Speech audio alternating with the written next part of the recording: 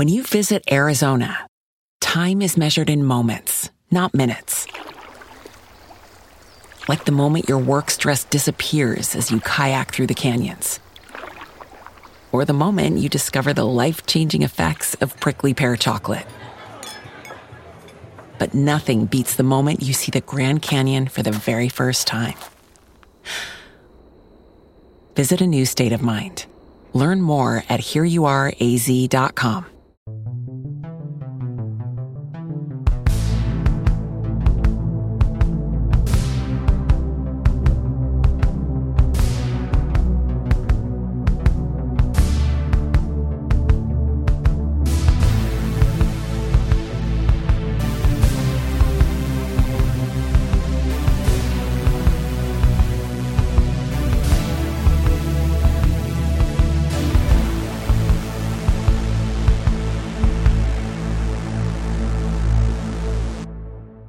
Everyone, welcome to Stranger Things with Jay, Jack, and Mike. My name is Jay. My name is Mike. And I'm easy peasy. And welcome to the show. How's it going, gentlemen? All right, Jack. This has become a thing now. Why even do it? Something, but I don't remember. Easy peasy? They said it in the show, but it's like, is that Radio your best Shack pick? Bob? Radio Shack Bob. I don't trust him. That's why I'm bringing it up. I don't trust. I'm gonna say it right now. Oh. I can't wait to watch the next two episodes because I don't trust Radio Shack Bob. He's up to no good. I don't know. I feel like Bob is. It would make sense if we're halfway through the season at this point. If we got some hint towards Bob maybe being up to more nefarious purposes, but I feel like he's such a helpless doof of a character that to have him do a heel turn 3/4 of the way through the season just wouldn't make sense to me at this point. I don't trust Bob. Bob is too What nice. about Bob do you not trust? What about Bob? He's just not. He's too nice. Is that your problem with him? He's too nice. He's up to no good. And when Will was going through that thing where the thing was going through his body, they flashed it. Bob saying "easy peasy." Why would they flash to that? Yeah, I'm pretty sure, much like the smoke monster took the form of Yemi, Mr. Echo's brother at one point in time, so the Thessal Hydra took the form of Bob. Radio Shack Bob. Yeah, I don't trust him. Radio Shack it's Bob the Bob Brain, speaking. right? Wasn't that the nickname that Hopper said in like the first episode? Or when he was kind of making fun of him? And Hopper doesn't like him either. Did you guys get the little Easter egg in the third episode of what Bob's last name is? No.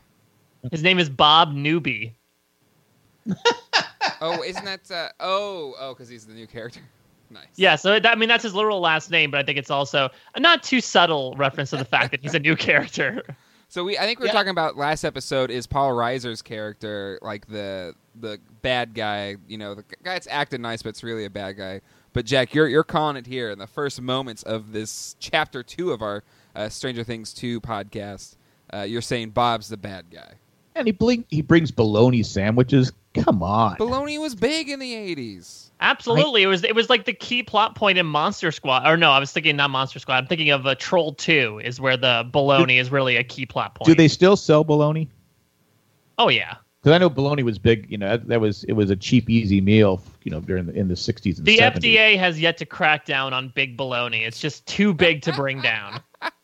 What is bologna? I mean, we just ate it. Just said okay. I think you Google that one, Jack. It's like spam and all the other stuff. Now that we have Jack's proclamations aside, let's thank people that make this show possible. Our patrons over at patreon.com/Jay and Jack. All of the podcasts on the Jay and Jack Network are listener supported, and without our listener support, we would not be able to do these shows like Stranger Things with Jay, Jack, and Mike. So if you'd like to become a patron, go to jayandjack.com and click on the Become a Patron link today.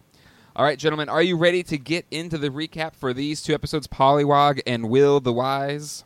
Mm-hmm. All right, let's do it, starting with Pollywog.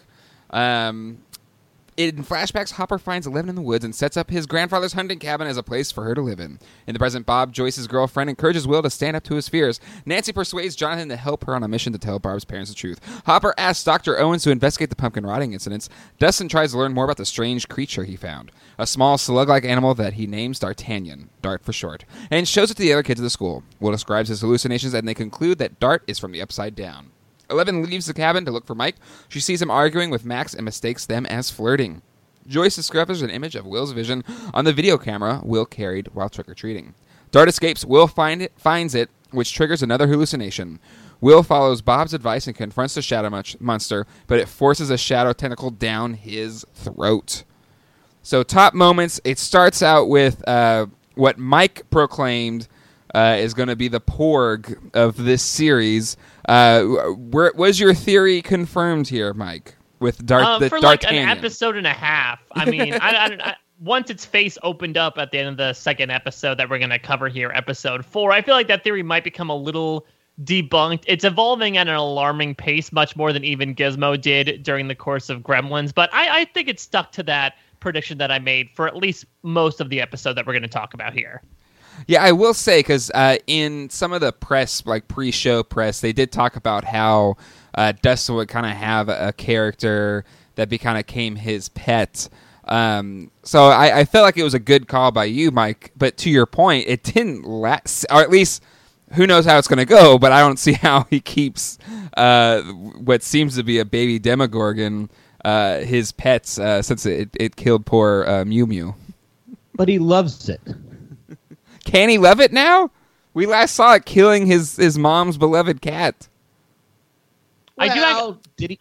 We're jumping the gun there to the second episode. I'm sorry. Yeah, but I do like in general this Dustin storyline, because again, I do feel like maybe one of the very few drawbacks of that first season overall is that Lucas and Dustin in particular are two characters that kind of get the short shrift. Will obviously is the focus of a lot of things, and Mike is pretty much the main character, along with Eleven and a couple of other characters of that first season. So I'm happy that they're giving them a little bit more to do. It seems like, Dustin's doing his thing with Dart. It seems like Lucas might have his own little storyline with Billy and Max that we'll get to in the 4th episode here. But I think of the two guys, if you're going to give this storyline to one of them, I think Dustin's the clear choice here, because he definitely seems to be the more kind-hearted of them. And as a little miffed I was about him deciding to hide Dart at the end of this first episode, because I knew it was going to balloon into something else and he's going to regret this decision, I think it made sense from a character perspective. Yeah, I agree. But here the problem I had is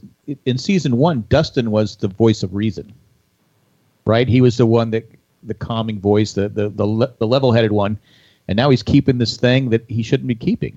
Because he formed an attachment to it. He named it. That's rule number 1. If you find some strange creature that you want to try and convince, or you're not going to be able to convince your parents to let you keep, don't name the creature, because you're just going to get attached to it. Does he have a dad? We haven't seen a dad, so we haven't. We have not. No, I'm assuming not. And I feel like I don't want to go much into the inner psychology of Dustin's mother, but I feel like she seems so attached to him and subsequently to her now deceased cat that something tells me maybe he left her, or some sort of broken home situation happened that allowed her to kind of overcompensate and really become not necessarily a helicopter parent to Dustin, but definitely very comforting. Yep. Okay. Agreed. This episode extends the Eleven and Hopper story, so we get more of the flashback, how she ended up in his cabin. Them setting up the cabin, which is really adorable with him, putting on the record Jim Croce, and them kind of cleaning it up and making this house a home, or this shanty cabin a home, but also a bit of a teenager Eleven here, fighting with Hopper. Yeah. So a few things about these flashback scenes, as you mentioned before. The You Don't Mess Around with Jim album, which of course is very appropriate considering that we have a character named Jim Hopper, and it seems like Hawkins is trying to mess around with him. And I think they're finding out very soon that that's not a good thing to do necessarily. But I mean, a couple of other Jim Croce's big songs are, Bad by Leroy Brown, but the one I like to focus on is Time in a Bottle, which, considering what we sort of found out in the second episode in this bunch about Will's perhaps new powers that he was inflicted with the Thessal Hydra, maybe that's another song that we'll hear played during the, again, much ballooned budget in terms of soundtrack rights that has happened in Stranger Things season 2 so far. Agreed. Jack, were you a fan of Hopper's musical taste here? You saw his records. I saw Dark Side of the Moon, among others, in his little record collection. I think he's quite the dancer. He has more moves than you, I must say. I know, which is scary, because I was Hopper for Halloween, I don't think I could have pulled it off. No, I don't think so. Good thing it was before anyone saw episode 3, or they would have said, dance. If you're Jim Hopper, why aren't you dancing? I can't dance. Even though I do a podcast on dancing, but I'm just a judge. Well, those who cannot teach, right? And those who cannot teach, exactly. Just talking to a microphone for a little while about it every week. Another thing I want to point about this flashback scene is, I forget, is it a flashback when he's reading to her in bed? Yes. This episode? I think so. So he's reading an excerpt from Anne of Green Gables, basically talking about. Anne of Green Gables, for those of you that don't know, is a story about a girl who essentially got orphaned and sort of has to go live on this farm with these group of people that begrudgingly don't like her at first, but then sort of grow to love her. Very akin to the situation we saw Eleven go through, to the point of where there's a line from Anne of Green Gables, I looked this up, shortly before, the line that the passage that Hopper was reading to her, that says, I was 11 last March. So they're so on the nose that snot is pouring out of Stranger Things in terms of all the references that they're trying to make here. Good call out. Good call out and feature there for some book knowledge that I know Jack's just not going to be able to contribute to this show. So thank you, Mike, for that. I'm in and out. You know me. Number 3, Steve and Nancy on the rocks. Trouble in Paradise. They kind of have Steve kind of says, "Hey, it seems you want to hang out with Jonathan because you don't really love me." Steve going back to his old ways, or is he justified here in his upsetness? I think he's justified, but he's a little whiny, wasn't he? Yeah, I mean, I think this is what we sort of talked about in the second episode as well, in that, I think he has a right to be mad, but at the same time, he's kind of going about it in kind of a whiny way. Though, to be fair, Nancy also caught him at a bad time, because for him being the big basketball superstar that he apparently was beforehand, he's getting properly schooled by Billy here, the new kid on the team. The question I had is, when Steve sort of got taken out to talk to Nancy, was this gym class? Was this practice? Because they were wearing phys ed shirts, but they're also playing shirts versus skins. And I don't know if in the 80s they played that type of thing in gym class. You did. What, shirts versus skins? Yeah. Yeah, we still had that in high school, at least when I went to high school. What? Yeah. Oh, man. I guess we grew up in San Diego. You could do that. Yeah, on this all us East Coast elites over here couldn't do it in the early 2000s. Too prim and proper for us. It's too cold. I mean, it's cold outside. That's true. Actually, our gym was located and had the door to outside, so it was never really well heated. So yeah, that probably does make sense. Save some kids the chances of getting frostbite in the dead of winter. And my high school was so well funded, aka it wasn't well funded, that we still had reel-to-reel projectors as our educational videos. Ooh. And so yeah, and I think the same showers that they had here in Hawkins. Again, I went to school late '90s, early 2000s. So I had a very similar high school experience as these kids in the '80s. But that's just because how well public schools are funded. Hey, your school had a pool. We did have pool. PE for it was 2 months was swimming, which was awesome. We had a pool, but we barely used it because there was too much PEE in it all the time. We had a pool and a pond, but no, we didn't. We actually had neither.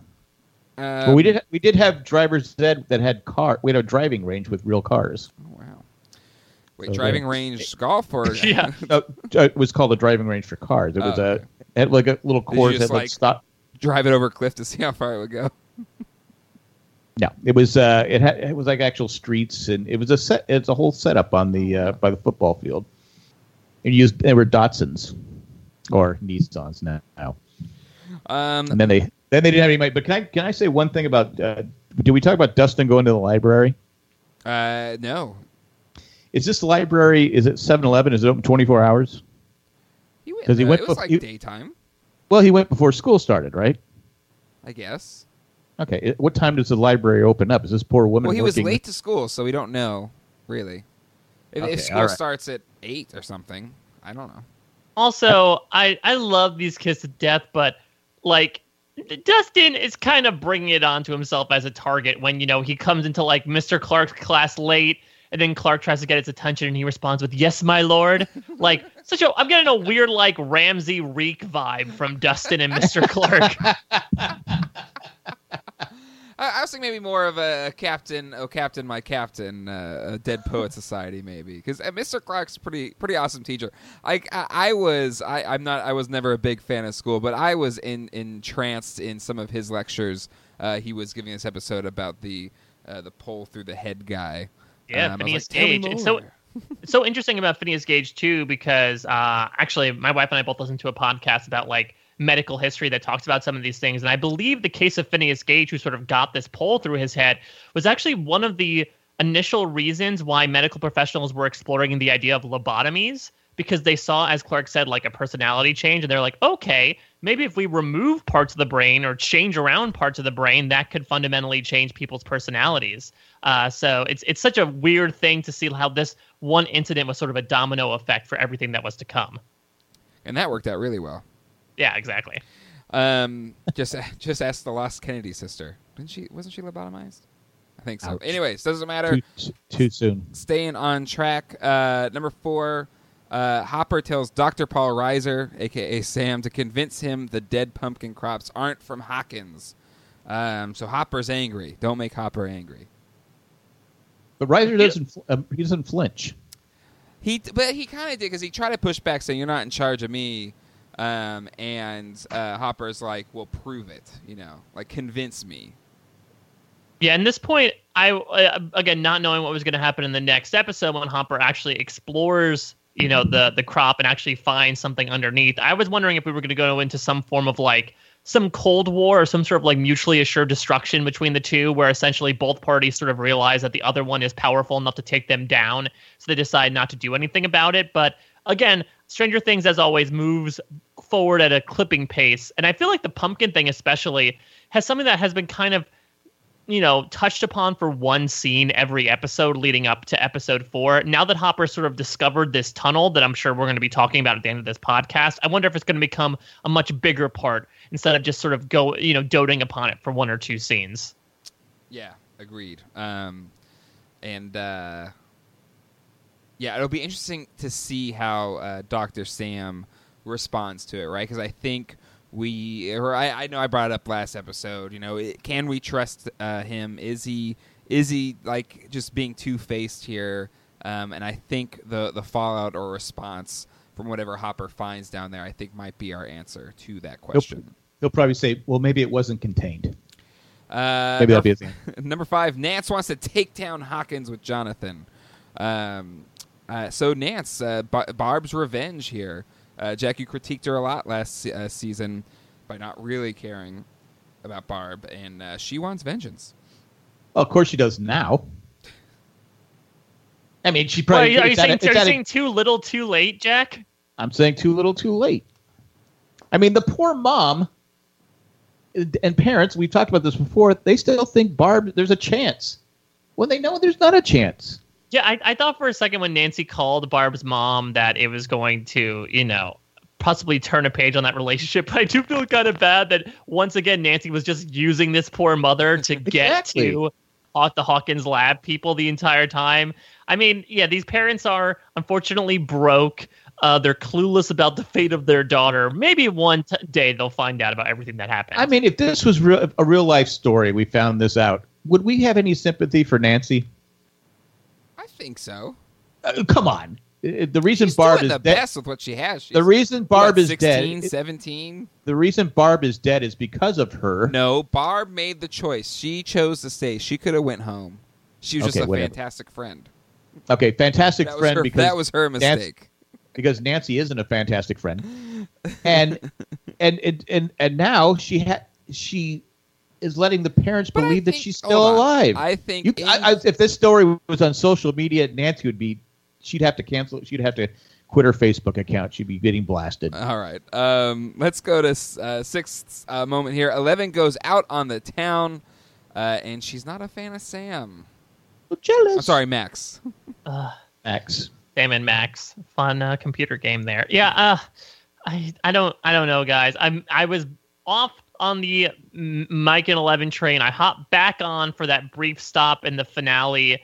But if this is just going to be a season of like Eleven just sort of circling Mike without them actually interacting, and just because she misconstrued this one moment where he was helping her up after she fell off her skateboard as some sort of jealousy. I don't know. I might have to hop off the train again. Well, give her some leeway. She's been through a lot. She's also probably going through the hormonal teenager stuff. Clearly, and she's trapped in this log cabin, so she's kind of a prisoner again. And she's trying to find out answers about herself. So I would say give her a little bit of leeway, Mike. Don't shut it down. What happens if right now? What happens if Max and Mike become an item? How did Dustin and Lucas react to that? It's not going to happen. Yeah. It's like every girl comes to town, Michael. Mike, you take every girl. But yeah, I don't know. I don't think so. I think if we're full on Order of the Phoenix Harry Potter here, I think he's just going to be emo until they get back together. And maybe he'll still be emo for a little while. Who knows? Well, let's talk about emo Mike here, because I feel like emo Mike sort of funnels into angry Mike, specifically when dealing with Dart, much like he sort of showed some resilience towards, like, we can't let Max into the group because we already have a mage in the case of 11. Here, I think he really has a lot of resilience towards killing Dart because I guess it comes from the Upside Down, and he holds a lot of resentment to that due to the connections that it shows from both Will's perspective and where he assumes 11 got banished to by the end of the season. Yeah, I mean, and I see where he's coming from. And so to Jack, I don't think he's now gonna go after Max. I think he is in love, head over heels. If I don't trust Max and is it Billy? Billy, yeah, her non-brother. Is he right to keep Max at a distance? Is he right to keep Max out of the inner circle? I don't know. I mean, there's no outer circle. They never have had the opportunity to have an outer circle. Is it because he wants to be the popular kid and finally exclude people after he's been excluded so many times in his life? Well, you got things that are going on that a lot of people don't know about. Yeah, but she's been chasing his booger around the school. Like, let her in on a couple of secrets, dude. I think she's in on enough secrets myself, I think. Mike raised his voice by 2 pitches there. Yeah, I went to a very pre-puberty voice. I get that she's helping out with the booger chase. I get that, but I still, I don't trust her. And what's going on with her and Billy? He blames her for something. Yeah. I'm pretty sure you think every new character is a spy at this point. I do. You're casting a wide net to be like, all right, new character, great. They're a spy. Mouth breathing teenager that we saw in the arcade, probably a spy. In life, you can only have a trust of so many people. Listen, too many Mike, people in. Jack has a very small amount of theories or tools. In Lost, it was Rose Bernard work for Dharma. Like it's his whole. It's an inside job. It's a spy, whatever. As it turns out, they did. They just were retired. Mm-hmm. All right, let's go to the next thing here. Joyce finds the Thessal Hydra on Bob's camcorder. Kind of very. Is it Poltergeist where it's on the TV or whatever? They're here. Yeah. I think we also outlined that we talked about this a little bit at the end of the last podcast about I think I compared to Paranormal Activity where is it a possibility that the camera saw That's true. something? Good call. Maybe it's this idea that maybe cameras will become a big important thing in this season, that you can you can't see the Thessal Hydra, it actually lives here, but you can't see it unless you take a picture of it or something. I'm not entirely sure, but it is interesting that the camera was able to capture trace footage of it. Yeah. It disrupted the magnetic waves. Smart to get the crayon and trace paper. What's that, Jack? I'm sorry. Joyce was smart enough to get the trace paper and the crayon. Yeah, the rubbings. She was at the war memorial. Yeah. But yeah, the VHSC, that was a funny moment.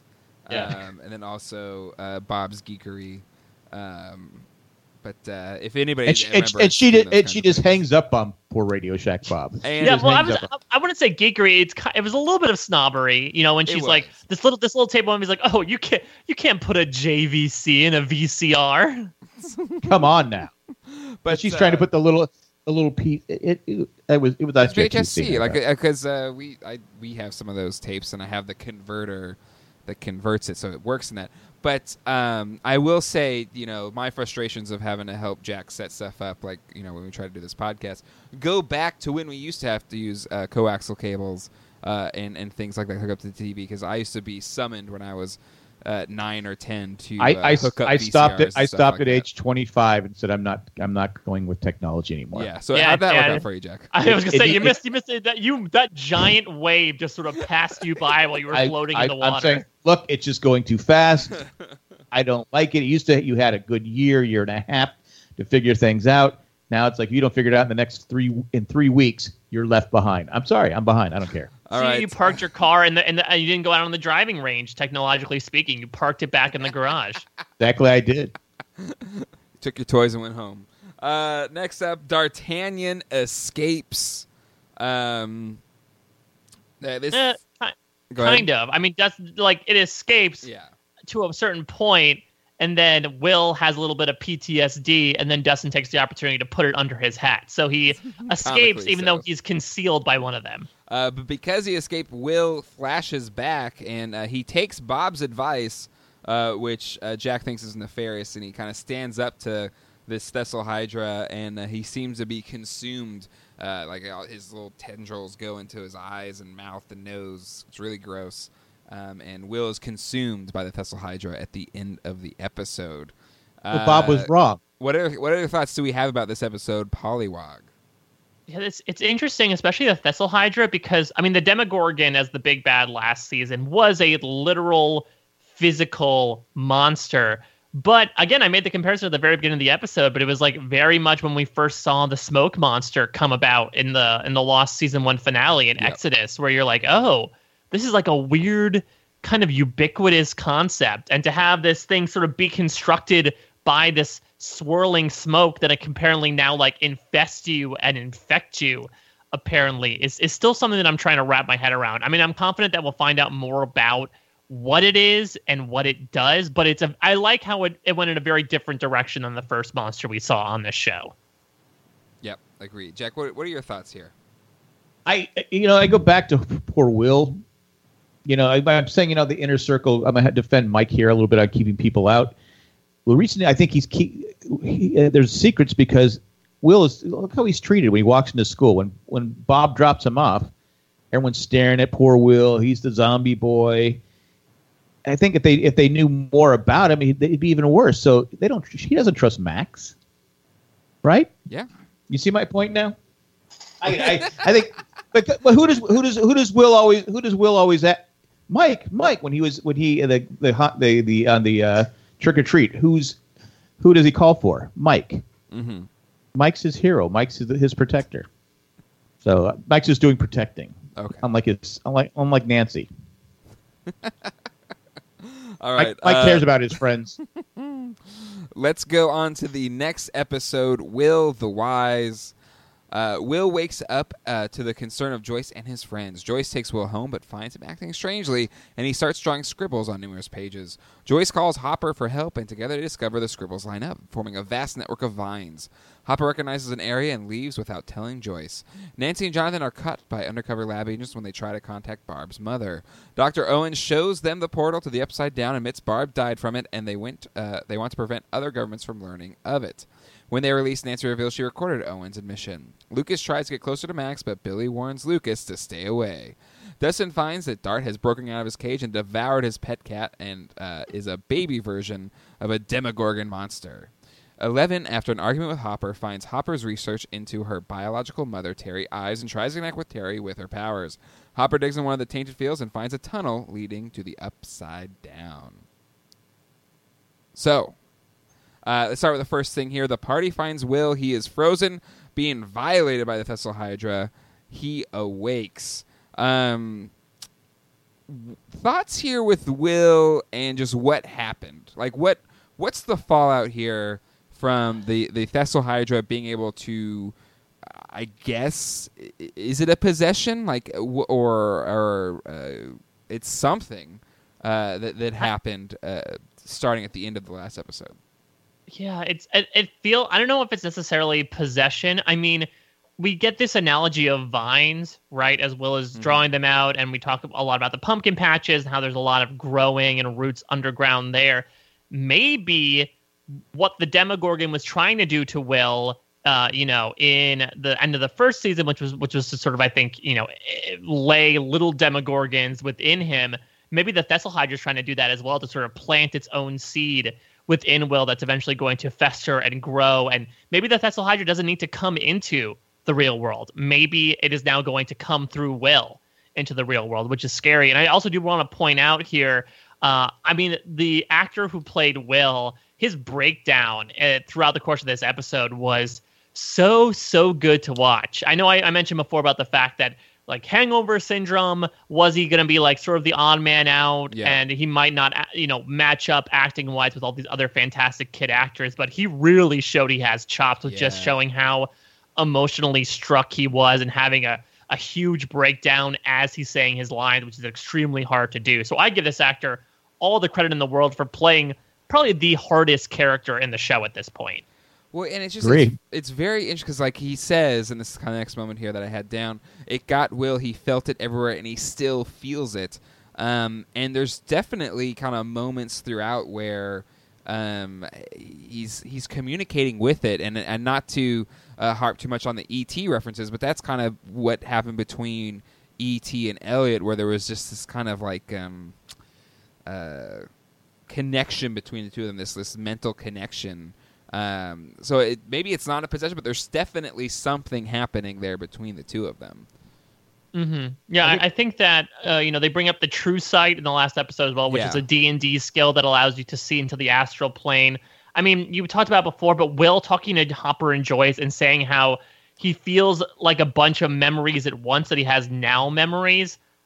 I don't know if we want to necessarily make him omniscient. I feel like it's always tough in a piece of pop culture when you make a character all-seeing and all-knowing. I think we saw it this season on Game of Thrones with Bran, how you write that character into a corner. So I hope that we're not going in that direction, just because I'm not sure how they can really get their way out of it. But the idea of him having a bunch of memories within himself now is so interesting. Well, because it's maybe not necessarily these omniscient. It may be more, since now he has this connection with the Thessal Hydra, he might just be seeing what that being is seeing, or what the memories that creature has.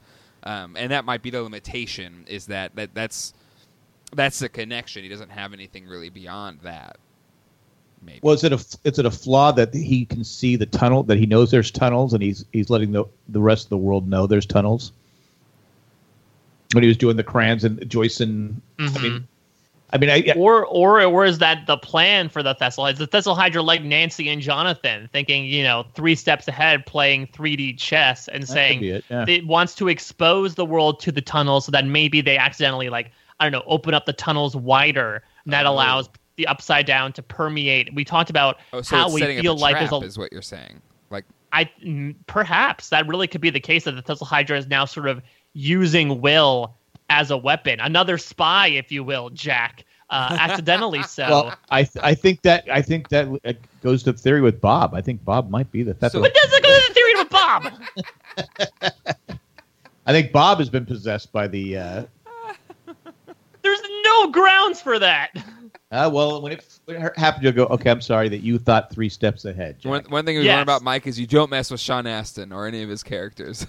Absolutely not. Nobody puts Rudy in the corner. But I think that's a fair call out. I mean, if it'd be interesting if it was a trap. Because there has to be a reason why, if it was trying to work through... If that's the case, then Hopper's in trouble. Well, if it's trying to work through Will, then it would have some. I would think would have control over not to release information it didn't want out there. So, I don't know. I don't know, but Will got a bunch of information now, didn't he? Yeah. Yeah. Okay. Let's see. Next year, Hopper and Eleven have a fight, a pretty intense fight at that. Kind of the fallout of her leaving. Clean this mess up. I think he's right, though. Yes, but it's clear that maybe the totalitarian approach of parenting might not be working in this situation. I don't know. Also, you said she might, her hormones and everything like that.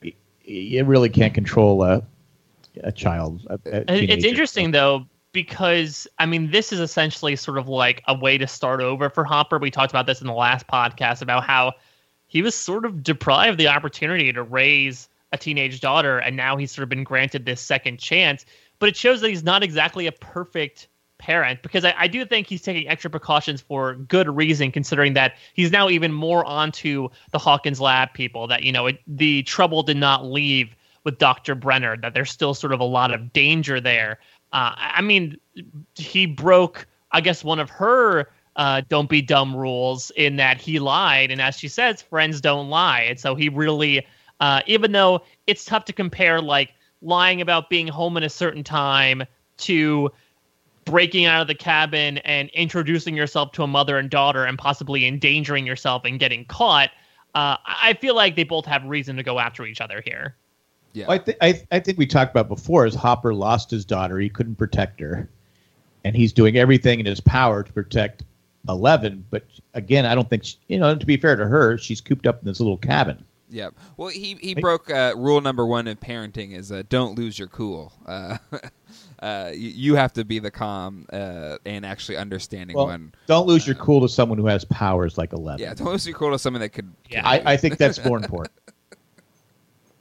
You're not winning that one, Hopper. But anywho, yeah. I mean, I don't want to judge anybody's parenting, but I feel like Hopper needed to take a chill pill, maybe walk away, take a step back, and count to 5. I get it, but it's like Mike said, he knows what's going on with the people that want 11. He knows. I mean, but 11 doesn't know that. You also got to. He has to think about what 11's going through. I get it, but he's the adult. I get it, but she's in danger, and I can see. Yeah, again, I see both sides, but on many sides, they're wrong. It's interesting because I actually feel like Hopper is surprisingly at the hub of a lot of information that he's not telling anyone.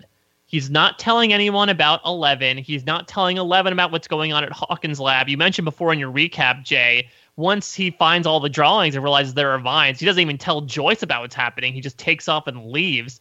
I wonder if this is going to come back on him at some point, that had he told somebody something that he was doing, he could have helped someone, prevented something, quite possibly saved his life in the future. Who knows?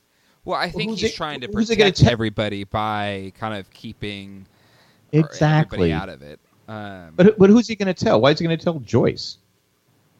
I mean, him and Joyce are pretty close confidants during all the weird stuff that was happening that they were forced to sort of keep under their hats. It seems like, he's taking Will to go see Dr. Owens. I don't think they necessarily just said, "Okay, bye," and left each other. But, I mean, you do bring up a good point. Hopper even tells 11 at the beginning of this episode where 11 says, like, "Oh, you lied." And Hopper says, "I don't lie. I protect and I feed and I teach."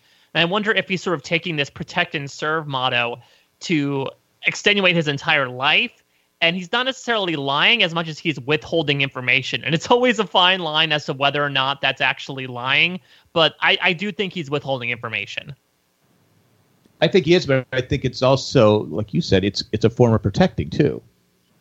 Yeah, I see, like I said, I see both sides, but I think I'm going to side on Hopper. As the father of teenage girls, have you lost your cool more than once, Jack? Oh, more than once at least, yes. All right. Number 4, Nance and Jonathan set their trap. They get Dr. Paul Reiser, Sam, to admit to Barb's death on a nice little recorder. Are they going out of their league a little bit here? Like this can't end well, right? I'm kind of surprised it worked, but you also then have to wonder, much like we were questioning with the Fessel Hydra, did Dr. Owens want it to work? Yeah, it was a triple double cross. Nobody checks their purse or backpack, whatever she had. Nobody. I mean, they arrest them, but don't check. They don't. They can. I think it's like Mike just said. It's a setup. But I do like the way this story progressed, because I mean I was totally suckered in. When we hear Owen's guys over the headsets listening into the conversation we hear in the last episode, I'm like, oh, they're going to get caught.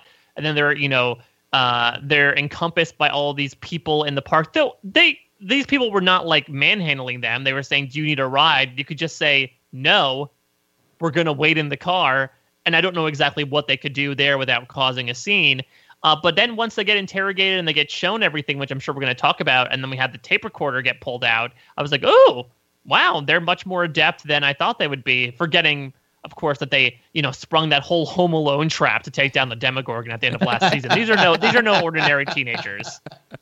Well, the kids on the show, we said, during the recap of season 1, they're smarter than the adults, for the most part. That's true. Did we have did we see Mr. Wheeler this episode? Did we see Mike and Nancy's dad at all for his dad moment of the week? We saw Nancy's mom. Yeah, I don't know.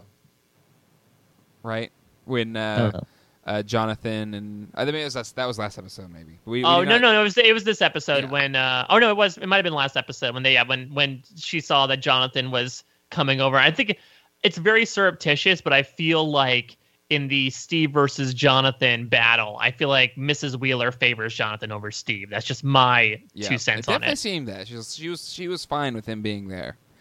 Yeah. But anywho, Will seems to have a reverse fever, and he says he likes it cold. So going back to what's the connection here between Will and the Thessal Hydra? It's some type of. They're pretty bonded if he likes it cold and Will can't or doesn't want to be in the hot water. Right? I would say that maybe he is possessed. Right? But yeah, maybe possession is too much, right? Because it seems like there's moments where it's still Will, or is it Will being controlled by something else? That's where I go back to like my analogy of a seed growing, where like I don't think he's going to turn into a Thessal Hydra by the end of this season, but I feel like there might be certain like features that are starting to permeate Will. It could also connect back to like him being in the Upside Down, which seemed like it was a very cold, unforgiving place, and maybe he just became so connected with there, especially in his last time out when he really bonded with that Thessal Hydra, that he's like, no, I really like it. It's like not to deviate to Survivor so much, but I know a lot of Survivor contestants say that when they end up getting voted out of the game, if they're in it for a while, they can't sleep on a bed for the first few nights. They can only like sleep on the floor or sleep on a mat, just because if you're used to sleeping in a certain way for a number of days, your body gets used to that. Maybe it's because Will spends so much time in the Upside Down, even a year later, his body, especially when he visits it so frequently, just might not become adjusted to the actual environment of the real world. That's a good call. We go back. We go to Steve bonding with Billy. I say that ironically. So Billy's kind of. The shower scene was a little interesting. He seemed kind of very interested in Steve. Like, it wasn't so much bullying him, but it was, I don't know. I didn't trying it was to weird. form a bond so he can be close to him to keep up with what's going on. Oh my god! He's not a spy. Everybody's a spy. Yeah, he's hiding a wire right under his mullet. Suddenly he doesn't like the guy, but suddenly he wants to be Steve's best friend. Come on, wake up, Steve. Hashtag no, lazy I honestly think it's that Billy just wants to be an alpha dog, and he keeps emasculating Steve over these past few episodes. That I feel like this is another way for him to do it, to sort of like needle into his head, because he was trying to give advice, but at the same time he was saying like, here's advice. Don't let the creepy kid hook up with your girlfriend. So it was still like a very put down way of giving advice. Yeah. All right. We've jacked his devices. He's a spy. He's casting just a wide net. It's just, if any of them turn out to be a spy, he's going to like claim that he's the greatest podcaster in the world. We know that, right? Can we also admit that's what's going to happen? Look, I can say that without being right. Now, with Billy, I do want to take a bit of a tangent and talk about the general pop culture idea of kids cast for teenagers that look way too old. I feel like Stranger Things does a pretty good job at this, but I don't know, maybe it's like the mustache or like the abs on Billy, but he seems a little too old to be in this high school from my point of view. Maybe if he's not the sharpest tool in the show, maybe he was held back a few years. Maybe he's like 19. You guys ever seen 21 Jump Street? Oh yeah. Just saying that goes to my theory. Oh There my you go. God! So now he's so you now think it's now, wait, so now you think that Billy is an undercover cop brought into the high school. Is the Thessal Hydra his boss? Is he the chief of the police station?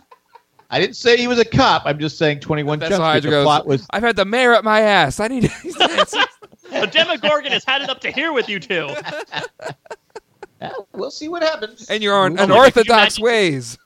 It's Bob and Billy as the two 21 Jump Street cops. Exactly. Just saying. Oh, God. That's how it works. Well, 11 like you just said, they all do. They do a great job. The kids that are in high school look like they're in high school, but Billy doesn't. Let's move on. Unless he's living up to his Billy Madison credo, and he just has to. He's trying to speed through high school so he gets that inheritance. That would make. He does have a nice ride, though. He does. All right. 11 finds files about her mother and finds her using her powers. The mother calls out to her Jane in the other realm. 11 has a name. She had a name. It was Jane. Did we find out Jane last season, though, I feel? Yeah, we did a little bit because I think that's what they were talking about, and they didn't make the connection until several episodes later. But this was interesting. I personally I never thought we'd go back to the Terry Ives thing. I thought it was just a way to sort of describe her backstory, and that was it. But I feel like it's a logical next step for 11, though, right? Because she feels spurned by her friends. She feels spurned by her father figure, so she feels like she needs to turn to the only person that she might have connected with in her lifetime, which is her mother. So I'm excited to see where this goes from here. I wonder if 11 will try to escape again and try to join up with Terry Ives, but I kind of like the direction this is going. As long as she's not, again, observing Mike from the bushes, singing Every Breath You Take, I'm good with it. Well, they have the money now, so that'll be played over. Exactly. The scene. Again, that on the nose music and book choices. It was a moving scene because she cries like when the just kind of blows the dust blows away in the wind of her mom, and I think it would, if we're talking about kind of expanding her character, and her kind of finding out about herself, I like it. But again, not to knock Hopper's parenting, but. Do you have to have all those files like right underneath the house? She's there all day by herself. Wouldn't you think she might run into that? I don't know. And label the box Hawkins Lab. Yeah. Maybe label it something else. Don't look in here, 11. Yeah, you should have wrote like porn on it to try to be at least a little shady about it. Or definitely not Agos. That helps. That probably helps. Anyway, we then go to Will colors the Christmas lights for this season. He's drawing vines. So I think we talked about what could be. Is this that kind of, because it seems to be pasted all through the house. Thoughts here on the vines and what they represent. We kind of already touched upon it a little bit. Mike, you said that it could be a trap being set by Will here. Mm-hmm. Or the and I wonder... Hopper obviously goes to the farm to look at these vines, but do you think Will was actually drawing what might be underneath the house? Because let's remember, there were like holes in the air around the Byers household that connected to the Upside Down. Maybe there's some more substantial foundation there. By the way, I don't know if you guys noticed that the Byers house underwent a bit of a renovation since last season. They have a new siding to their house that looks pretty good. It does. Well, we saw kind of the last episode, like, it got done up pretty nice. Well, they probably got maybe Hawkins funded that. I was going to say they probably got some money from them. A little hush money. Number 9, get a new phone at least. Number 9, Billy's racist, I guess, or he just doesn't like any kids being around his not sister. Oh, I was wondering why you wrote that. I'm like going, Billy's racist. Yeah, I know, Jay, when we were talking about like the previews going to this season, you said that apparently, like, the Billy character was supposed to be written like one of the typical Stephen King bullies who's mean just for the sake of being mean. And I definitely am starting to get like a Henry Bowers from It vibe from Billy, who also, the Henry Bowers character was also very racist. So, I don't want the show to go to sort of traipse this topic. I have a feeling it will, just because it's going to acknowledge the fact that Lucas is the only person of color that really is in this town. But I just hope that it doesn't turn into anything really that ugly.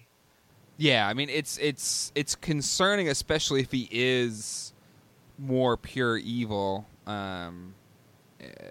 But I would agree. It's definitely like just the whole scene is like, ugh, this is getting ugly, and it could get much worse. He grabs Max's arm. It's just it's no bueno for sure. Number 10 here, Dart kills poor Muse baby Demogorgon, or is this a different type of Demogorgon?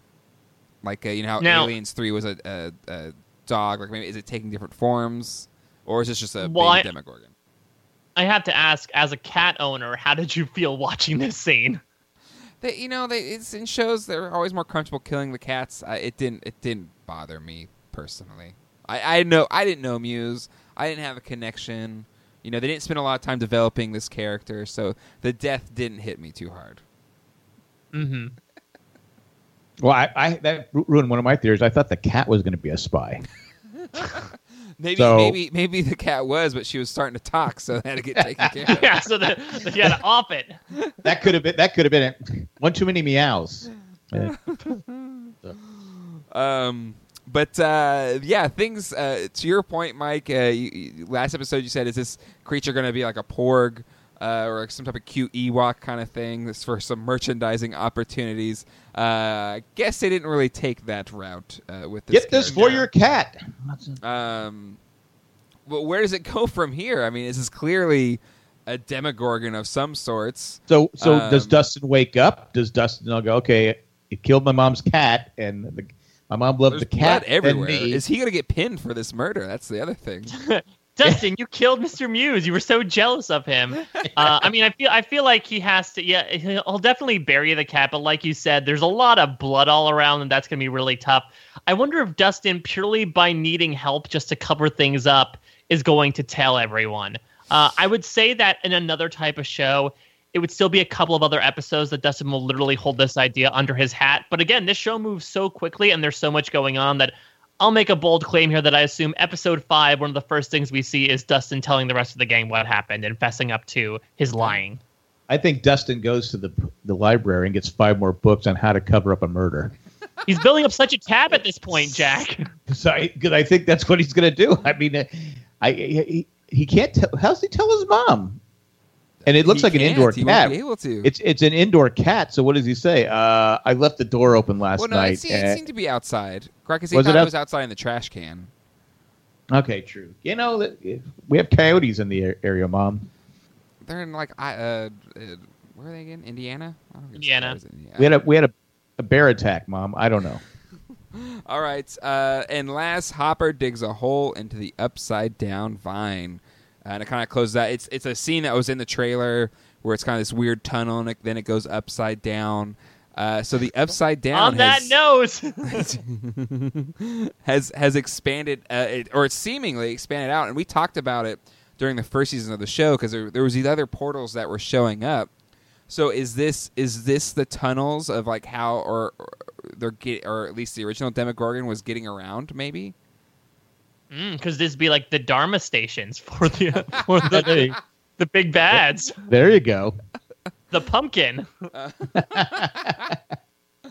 It's just at least that it's the upside down has left Hawkins' lab at least.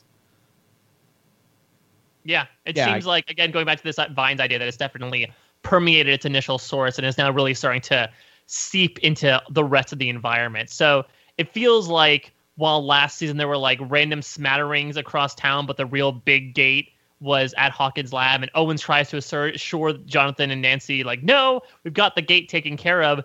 They don't necessarily need to worry about the gate because it seems like there's so many other entrances in other places that they're guarding one door, but there's essentially a big hole in the roof. There's no roof, and anything can get in at this point.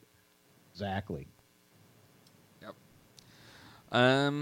All right. Well, any final thoughts for these two chapters before we move to listener feedback? want to No. take that pause as a no.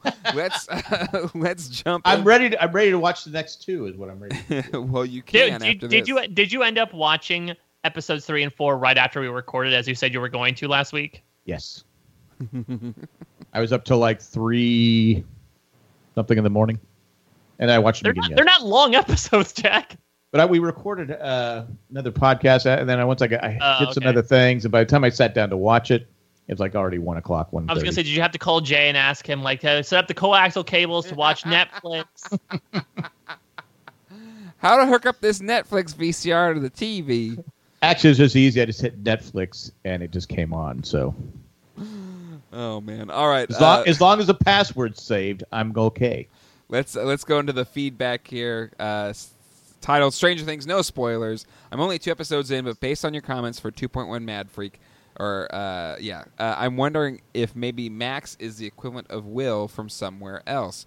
We learned at the beginning of Mad Max that 8 was in Pittsburgh. What if maybe 9 or 10 was being studied in Modesto or something? Hey, it was good enough for American Graffiti. And Max got hauled into the Upside Down and made it out, but told she would have to go to Hawkins for observation just like Will. We saw lots of monitors at the bad guy's lair that could be observation rooms, and that would answer the question about why Max's brother was saying it was her fault they had to be there.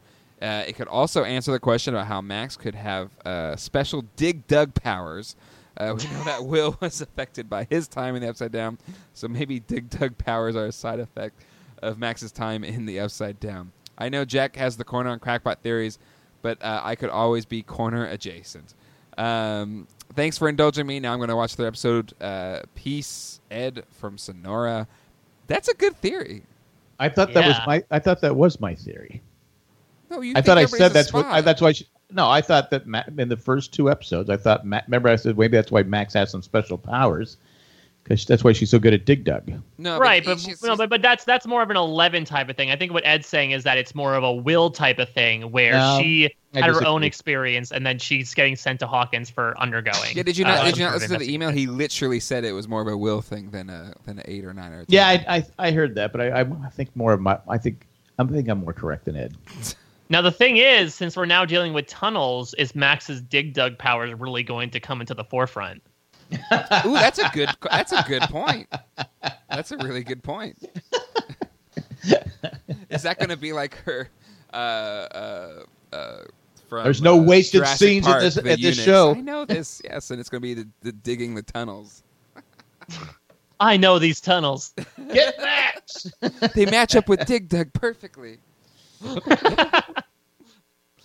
Oh man! Coincidence? I think not. All right, Ed. We'll have to have a contest to see who's right, but I think it's at least Ed put more thought into it than they're all spies.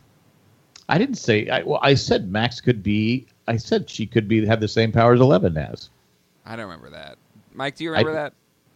I remember 11, but again, this theory is about Will, not about 11. Yeah. And I would say if we're comparing the two, I lost interest in Ed's theory.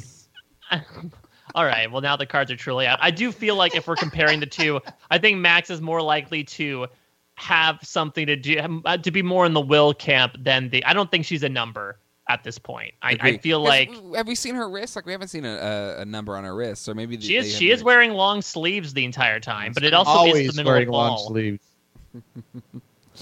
All right. What happens is here's what happens is Mike falls in love with Max, and so there's a duel between Max and 11 for Mike's love, with their powers going back and forth. What do you think? What's their powers going to be? Mike's going to say hold down for a second, and let's play the original Super Mario Brothers and see who gets the higher score.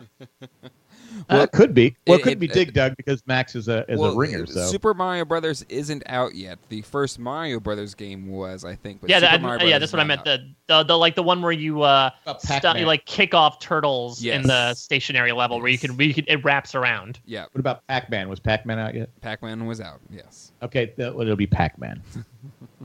How about Miss Pac-Man? I'm more of a Miss Pac-Man guy myself, but I'm more I had Pac-Man fever, so. I find Miss Pac-Man, very a well-rounded, attractive female lead. She's literally round. She's a circle. Always yapping though. Pop, pop, pop, pop, pop. I mean, just that side art. I was just like, she's like, I'm attracted to this Miss Pac-Man. I don't know. I gotta play this game, not this boring yellow Pac-Man game. Anyways, this next email is titled "Mike's Dad's Comment." Hey guys, I'm partway through the season premiere podcast, and I just want to mention something. The lame dad comment about jumping off a bridge was actually jumping off a cliff. Which Mike actually did. I thought that was a neat nod to last season. Enjoying the podcast. Thanks. Ooh, wait a minute. What if Mike's dad was there because he's a spy? He knew about everything. But to be fair, if you're going to play a spy, you want to be as low key as possible, right? You don't want to stand out. The dad would make a perfect spy. Well, how long has he been undercover for? Like, since this kid's birth? Has this been an 11-year operation? I don't see a lot of love between the mom and the dad.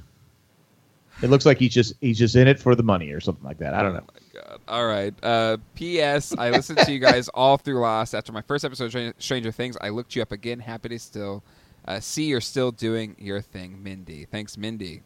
Glad to have you listening. Great email, Mindy. Next, Good job, Mindy. Next email here is from Carol about episode 3. Loving the show. Season 2 does not disappoint. My favorite scene so far is Joyce trying to figure out the VHS tape, especially the camera shot through the VCR. I love the bits of humor thrown in with the horror. I feel sorry for Elle. No wonder she's escaping. It's a pretty depressing cabin. I think Hopper needs to go on an out-of-town shopping spree for her. In all seriousness, Hopper needs to start sharing more information with Elle and Joyce. He expects them to share, but doesn't in return. So they go off and do stuff on their own. Is the lab trying to contain the Upside Down or just making it worse on purpose? Oh. That's interesting.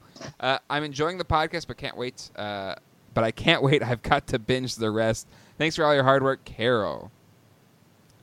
Yeah, I'm totally with Carol. I don't know if I'm necessarily like team anti-Hopper, but I'm definitely agree with her that I think if he was sharing more information, I think he'd make both his home and work life better. Yeah, but it'd make for a boring show if he shared. Yeah, I mean that's true as well. I guess I'm making the same argument as to like, if this person had a cell phone, it'd make everything so much easier. I understand for like plot contrivances, but it's like Lost when they found the medical hatch and nobody told Jack. Yeah, the doctor. But in fairness, Jack never told anybody else, so I mean, not to. Well, that's why they held the information on it. But still, who should know on the island? I learned it from you, hatch? Jack. I learned it from you. Maybe the doctor. Well, speaking of doctor, let's talk about this theory that Carol brought up that Owens claims to the teenagers, "Hey, we're containing it. We got everything under control." But what if they're actually purposely exacerbating the problem? Yeah, I mean that will kind of tie into the. Paul Reiser's character from Alien, where acting like they're trying to make sure get out of there alive, but really he wanted to bring back an implanted person. So you're saying Reiser has no range of acting, is what you're saying? Well, no, he can only play one character. No, because Reiser's playing multiple. He's playing two characters: guy who has nefarious intentions and guy who's married to Helen Hunt. Those are the only two characters he can play. But they said they're inspired for this character by his performance in that movie, and they happened to they hired him for that character. Because I guess his Paul Reiser's kids were fans of Stranger Things and told him he had to do it. But yeah, I don't know. That's a good call out, though. It's a real good call out. Yeah, I wasn't thinking of it that way. I don't know. I kind of still like this idea because I think Hawkins' lab was still kind of in the we have no idea what we're doing camp. When you have Brenner saying, "Oh, look at this new little hole that we found in the basement. Let's go explore it." I kind of hope that Hawkins still kind of takes that mentality, but it would be interesting if somehow in this year since they decide under new management to sort of try to harness its power and try to really build it to a fever pitch so they can find out exactly what it is. Or are they trying to build some kind of weapon, to, still the Cold War? That's true. I feel like there was some Soviet talk this episode, wasn't there? I thought they said we don't want the Russians. Something about we don't want the Russians to know or something like that. Yeah. So maybe they're trying to, like you said, harness this weapon to get this ultimate weapon to, get one up on the Russians. I don't know. All right. Jack's going to like this next email from Laura. Hi, Jay, Jack, and Mike. Great first episode for Season 2. I can't wait to hear what scared Mike this week. Mike, what this? We didn't. I don't remember any jump scares really from these couple of. Maybe some of the dart stuff, but. What the dart stuff was a little bit of a jump scare. I mean, I was mortified by the eating of the cat, but that was less of a jump scare and more of just like being horrified at the idea of this live animal getting eaten. So different type of scare. Here are my random thoughts for questions for episodes 3 and 4. Dustin broke the golden rule. Friends don't lie. Bob is adorable, but is he for real? I know he mentioned knowing Joyce in high school, but he also talked about Maine. Part of me thinks he's a plant from Hawkins' lab to keep his eye on Joyce and Will. My son mentioned Bob's story about being scared by the clown and how it sounds similar to Pennywise from It. Nice 80s reference there. Does anyone feel bad for Steve? I do. I think he redeemed himself last season, and I hope his story arc gets better. Are Nancy and Jonathan smart or stupid? I haven't been on Facebook too much, so I don't get spoiled, and I apologize if this has already been mentioned. Have you guys checked out this Twitter account, Hopper Dancing 2? There's some great song picks in there, including Jay's favorite Journey, Ghostbusters. I heard that David Harbour personally selected the song used in this episode, Jim Croce's You Don't Mess Around with Jim. That's all I've got this time. Looking forward to your next episode. So, Jack, you got a supporter here on Bob's Spy. I got to say, I'm being completely non-biased here, but that's the best email we've ever got. But yeah, I like the well, I don't like the Bob is a spy or working for Hawkins' lab theory, but I do like the Pennywise connection as well with, he was haunted by this clown in his dreams, and the only way to stand up to it was to literally stand up to it, which, spoiler alert for it, that's kind of what they have to do. It literally feeds on kids' fears, and once the kids actually stand up to it and defeat their fears, that's when it gets weakened. Do the kids say easy peasy? Like Bob. Oh my God. Anyways, I like it. Steve, do we feel bad for Steve here? I don't feel bad. Like I don't think. I admittedly felt bad when I know Nancy said like, "Oh, I was drunk. I didn't know what I was saying." But isn't the phrase like "drunk minds, sober hearts" that like she wouldn't have been lying even if she was under the influence of alcohol? And the fact that she couldn't say it there.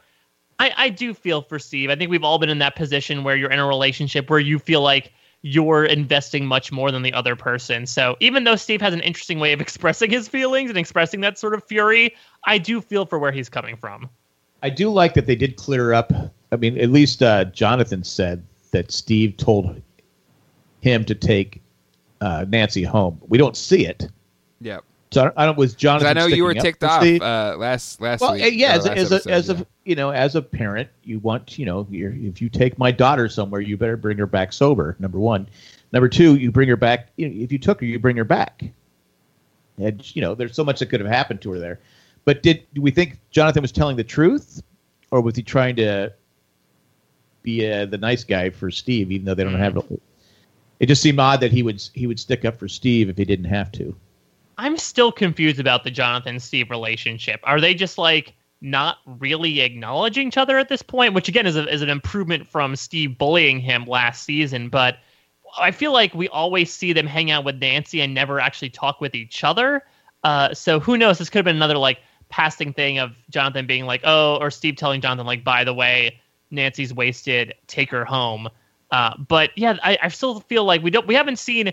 It's a weird like Bechdel rule. We've never seen Steve and Jonathan in the same room talking about anything but Nancy. So I feel like that's yet to be seen on this show. All right. And I kind of feel bad for Steve. I mean, he does. He thought out said, "Say you love me." I mean, just do you love me? And he got nothing. Yeah. Then he had to go get his butt kicked in basketball again right after. So it's like, come on, Steve, we need you in here. This guy's killing us. And I will have to check out the Twitter account Hopper Dancing 2. That sounds like fun. All right, that is it for listener feedback, and that'll do it for this week's episode of Stranger Things with Jay, Jack, and Mike. Give us a call at 385-309-0311. Call anytime. Once again, that's 385-309-0311. Call anytime with questions, comments, and/or theories. Send an email to strangerthingsjjm@gmail.com. Once again, it's strangerthingsjjm@gmail.com. Remember, whatever you post, even if you're ahead, as long as you put it in the title what episodes this talks about, that's fine. Because for some of you that want to go ahead, that's fine. But if you have thoughts like while you're watching the episodes, feel free to put in those emails, and we'll talk about them when we're podcasting about those episodes. Just as long as you put in the title, we're fine. Be careful, like 8 or 9. You're on 8 or 9. You find out that I was right. You don't put Jack is right. I'm It's just not assumed concerned in every about episode that at title. all. I'm not concerned. And just so you guys, because I know we were sort of like mulling over on air the way we're going to be broadcasting these things. I think the way we've sort of decided through hearing about stuff on the Facebook group is we'll do 5 and 6 next time, 7 and 8 the time after that. And I think we're going to do, since apparently after episode 9, there's a bunch of like after show stuff that they do a lot of, I don't know, I guess like in the realm of Talking Dead, like a lot of interviews with the cast and crew. I feel like it's worth it to not only just talk about the finale on its own, but also like unpack the season overall and talk about all the post-show material. So we'll probably do 9 and that material on its own standalone podcast the Monday after Thanksgiving. Yes, and it's a separate show on Netflix, because it's like it pops up when I open up the Netflix app. I think it is after Stranger Things or whatever it is.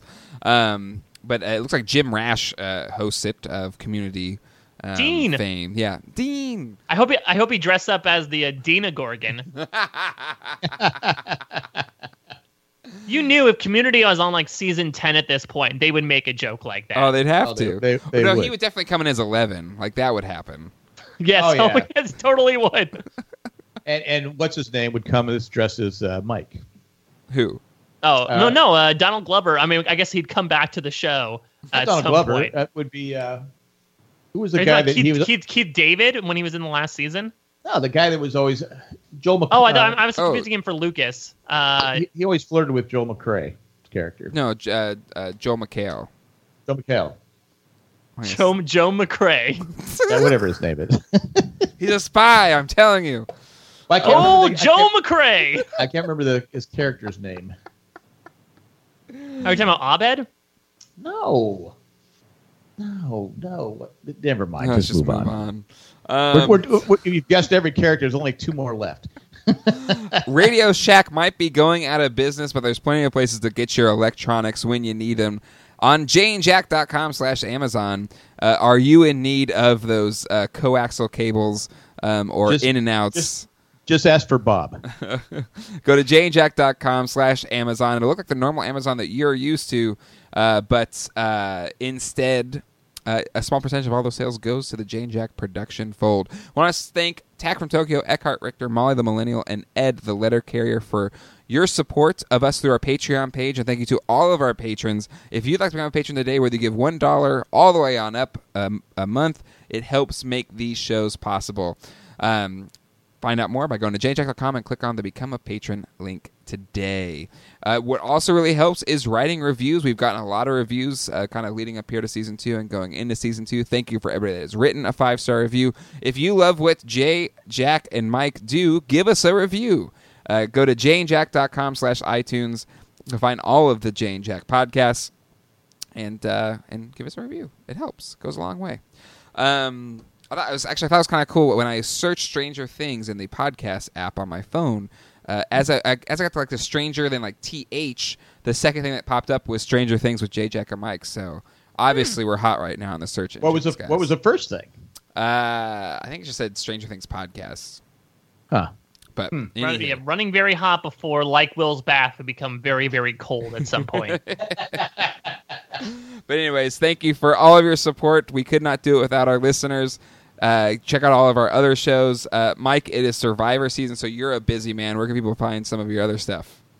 You can follow everything I'm doing usually at a Mike Bloom type. Every Thursday, I come out with exit interviews for the most recently voted off Castaway for Parade. Had a really fun discussion the past couple of weeks with the most recent boots in particular. I also do a weekly Survivor Fun and Games podcast called the RHAP B&B for Rob Has a Podcast. I just covered the Larry David hosted episode of SNL on post-show recap. So a lot of stuff going on, but I can't believe we're almost already halfway through the Stranger Things season. I'm loving this season so far, and I just can't wait to see, especially with that discovery in the latter half of the episode. I'm so excited to see where this all goes and what exactly the vines do mean from both a literal and a metaphoric perspective in the case of Will.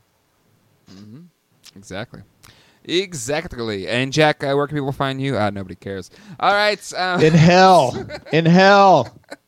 Let me out. All right, that'll do it Get for this off week's my show. lawn. We'll see you guys next time. Hasta luego and goodbye.